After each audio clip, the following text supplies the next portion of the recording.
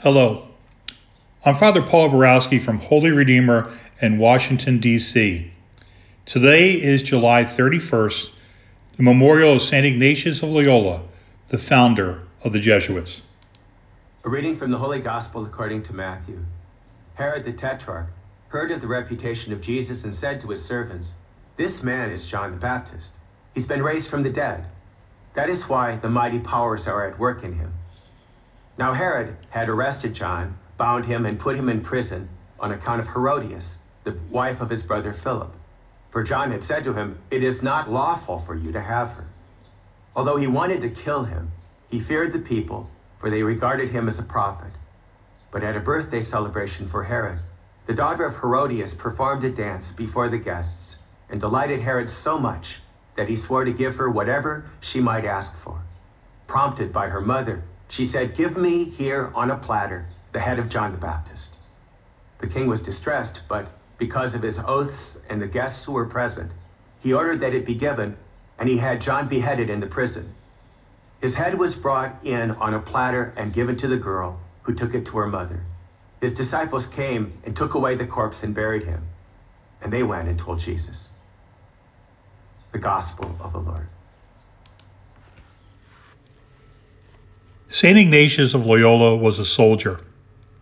At his ancestral home, the Loyola Castle in the Basque Country, he was recuperating after his leg had been shattered in a battle by a cannonball. All he had to occupy his time with were his daydreams. Ignatius asked for some books. The only books available were on the life of Christ and a biography of the saints. To alleviate the boredom, Ignatius read these. Gradually, his daydreaming changed.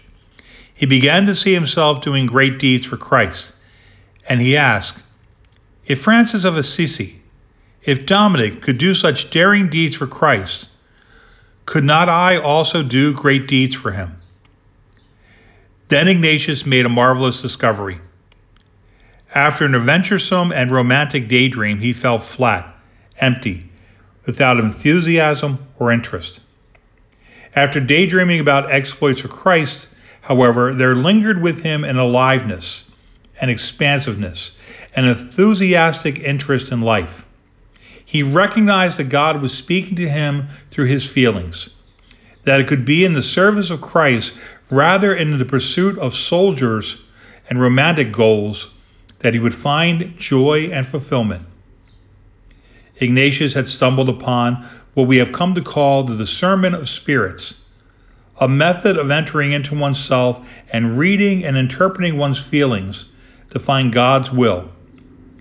As the years passed, Ignatius developed and fine-tuned this original insight into the dynamics of spiritual growth, until it has become, along with his spiritual exercises and the Society of Jesus, the Jesuits, one of the most greatest and valuable legacies in Christ's Church. How many times have we contemplated what Jesus means to us? St. Ignatius saw the Lord as someone to know, love, and serve, someone we can turn to at times of crisis and happiness, someone who is there for us when we are in need. Today, as we celebrate the feast day of St. Ignatius of Loyola, let us ask ourselves this question: can we see Christ as St. Ignatius saw him?